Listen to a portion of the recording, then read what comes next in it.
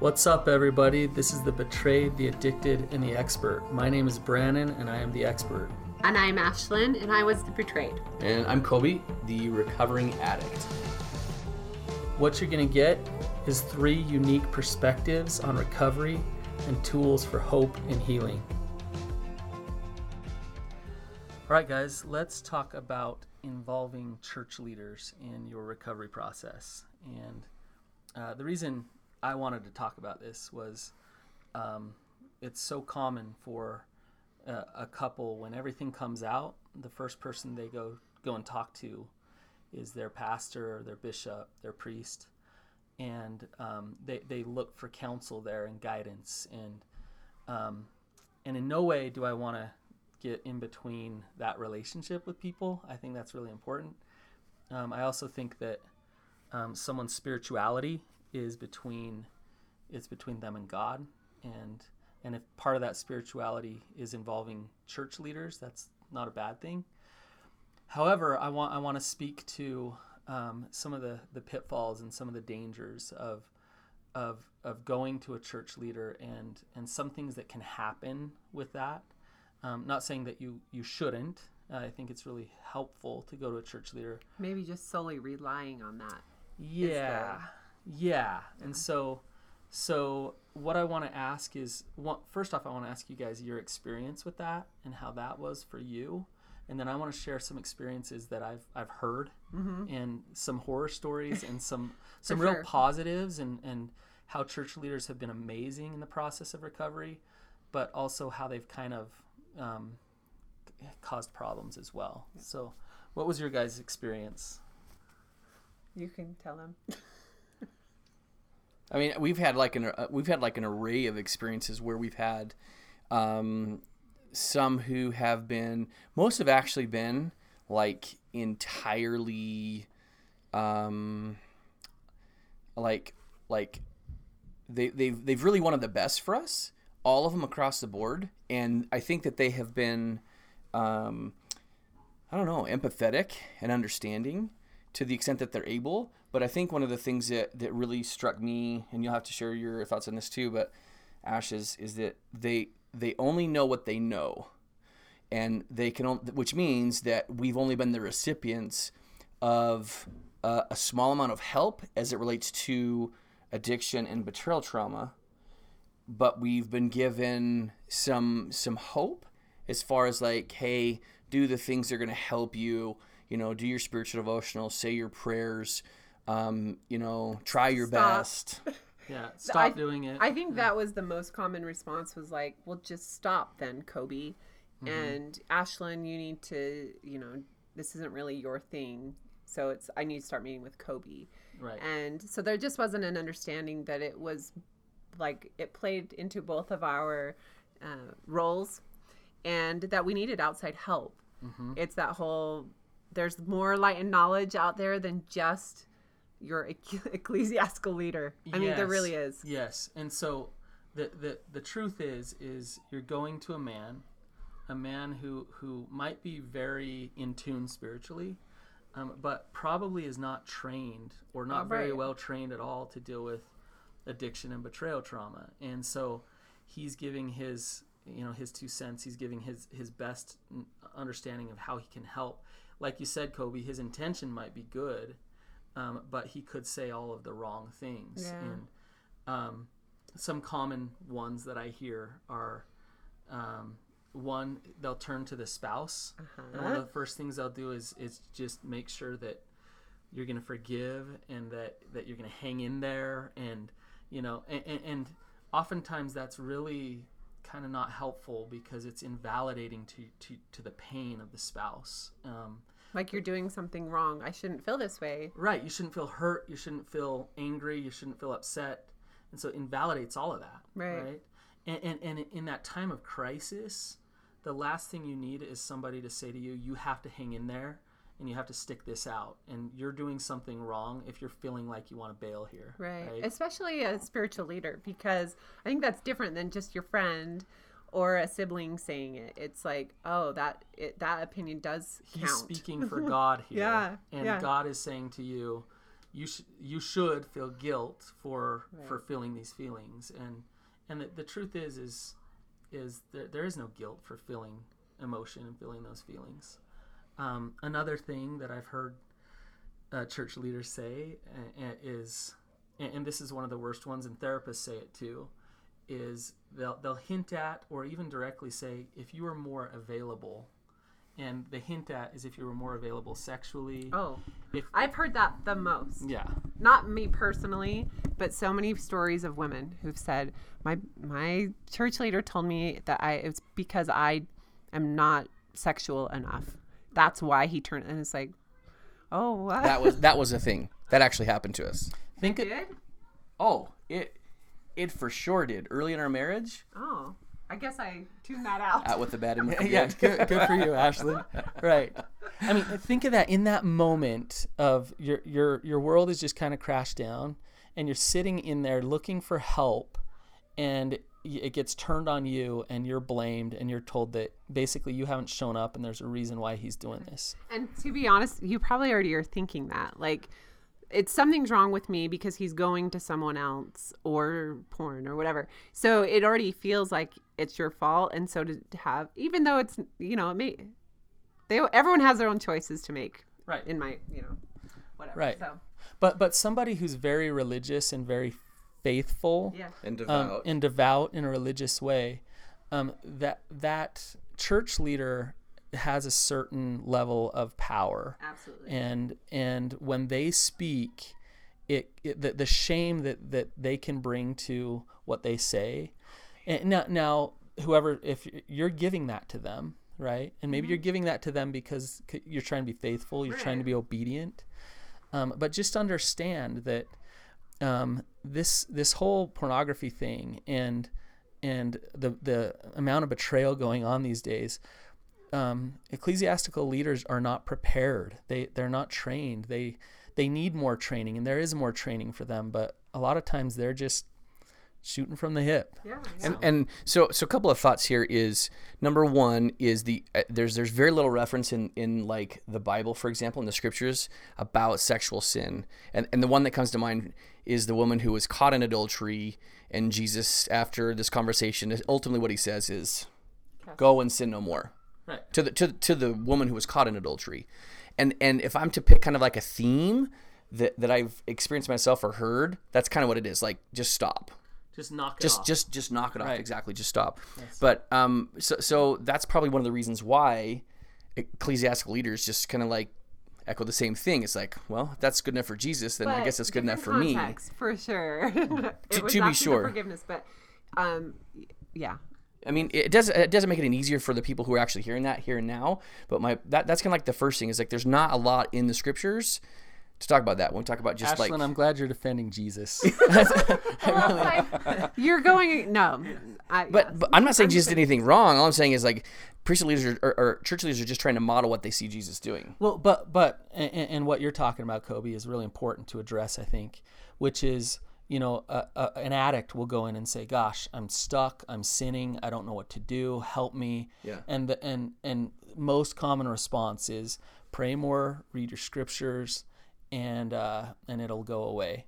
And the problem with doesn't work. Yeah, that it does not work. And the reason is because addiction is a disease. It's a mental health issue, it's a disease, and you can't pray it away. You can't read your scriptures for it to go away. Yeah. And what happens is the addict will take that counsel, they'll go read their scriptures, they'll pray, and they'll keep relapsing. And what will happen is they'll think, gosh, I'm doing what my leader told me to do, and I'm still messing up. What is wrong? There's something seriously wrong with me, because now I'm really spiritual, and I'm still messing up, right?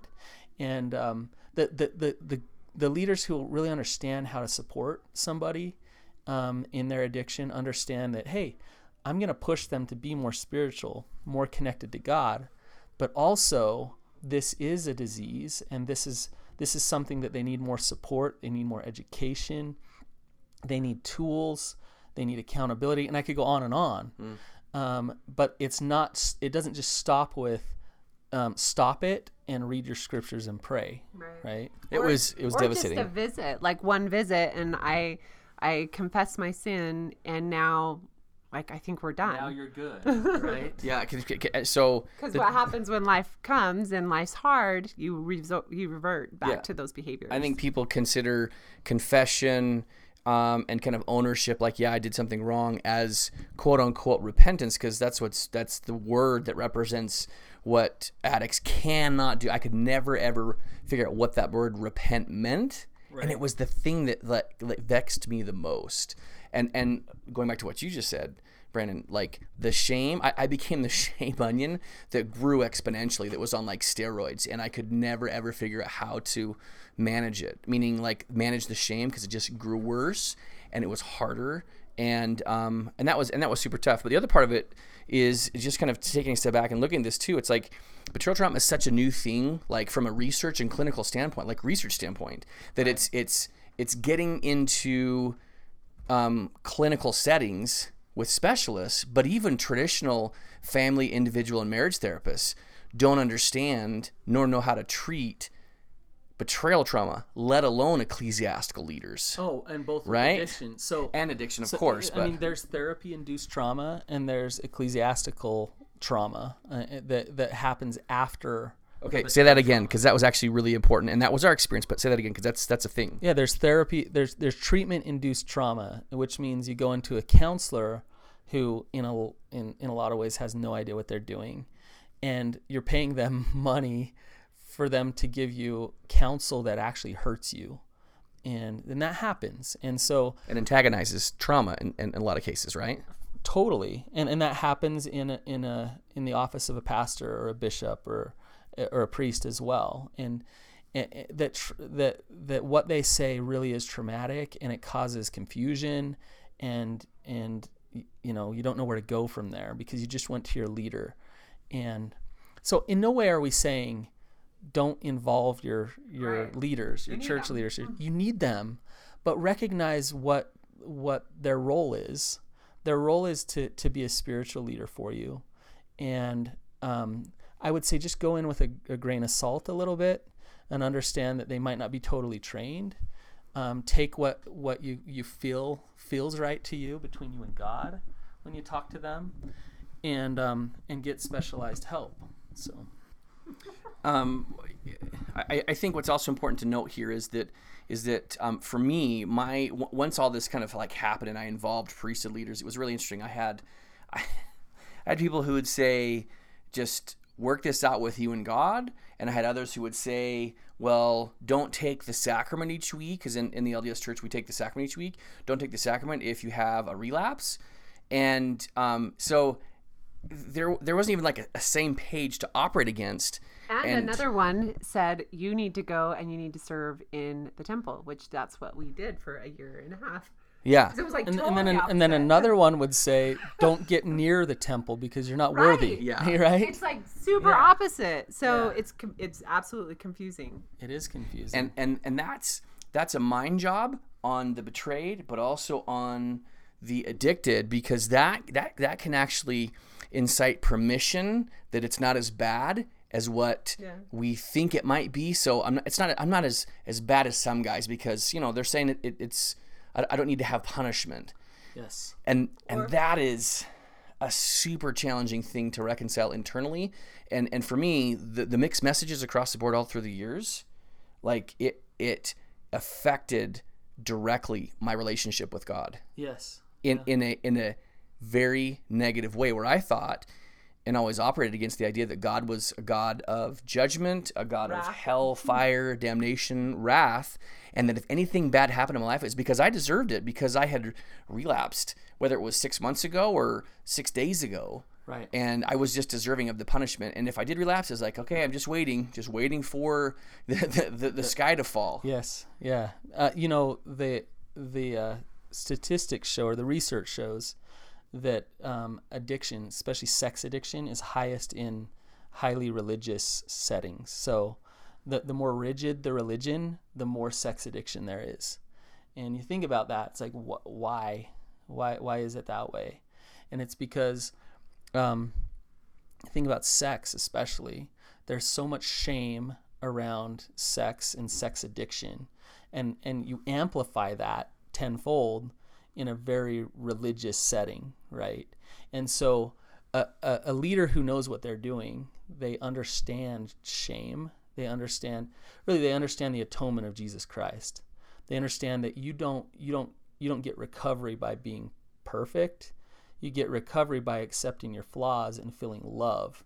And so a leader, and as many, I don't want to say bad leaders, but as many leaders that don't know what they're doing that I've heard stories about, I've heard equally just amazing leaders. But the thing about the good ones, they're humble. They're humble, and they know they need to learn. They just want to love the person first and foremost. They don't want to be rigid. They don't want to be prideful and force that person to stop doing it or be righteous in a certain way. Yeah. They're just humble, and they love you, and you can feel that from your leader, right? Totally.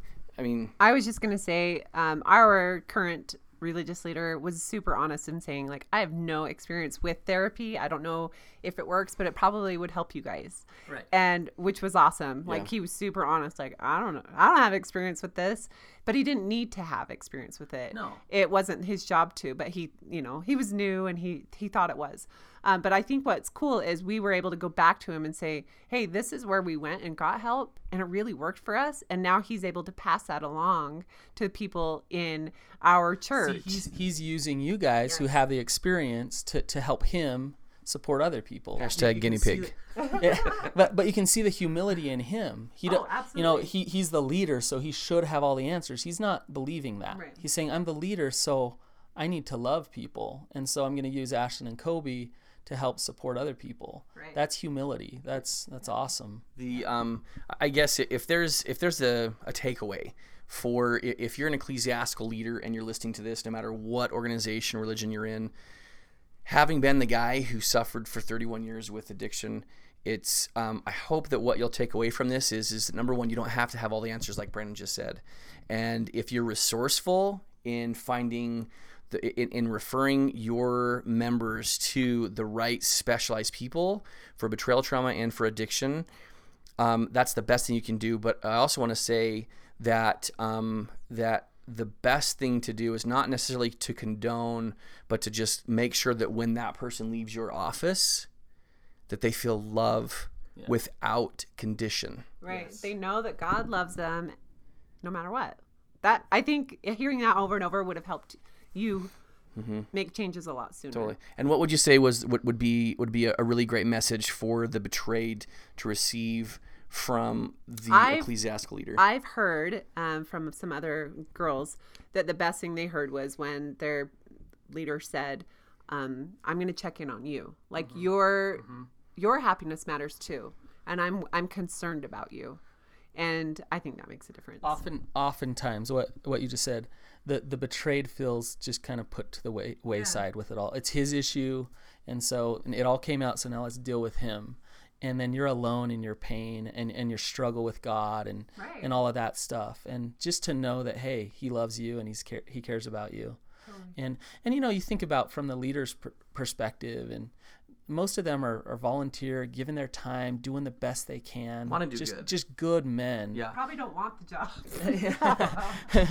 or that particular job, right? Like, it's scary. I feel like you say the wrong thing and look what can happen. Right. Look at this mantle they have. And the weight that they have. Yeah, and I have a guy that has me on speed dial. He calls me all the time. He's a leader, and he's just humble, and I give him my 2 cents, and he goes with it, and whatever, if he wants to. Yeah. But he calls me because he's humble. Man, so. Those are just gems. Yep, those are gems. But have hope from the perspective of the addicted. I want to say this to the betrayed, if you're listening to this, for those that are listening to this, that this is not your fault, and you need to focus on you.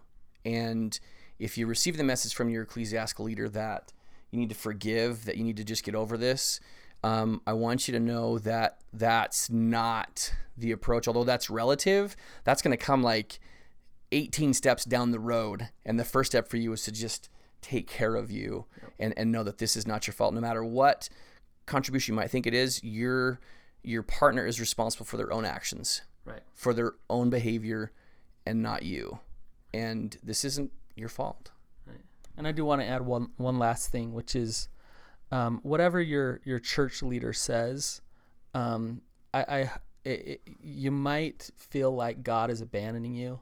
You might feel like you're going to your leaders, you're going to your church to get answers in this time of crisis, in this time of need. And the truth is God is right there. No matter what your leader says, God is right there, loving you, just helping you through wherever you are. And your leader might botch it, but God won't, right? So that's Absolutely. so We perfectly get in the said. way sometimes. yeah, We totally do. But have hope, guys, because I totally agree with that. And having been through it, I completely agree with everything you just said right there. And I know for sure that he is. So have hope, and it can get better. all right, you guys. Thanks for being here, guys.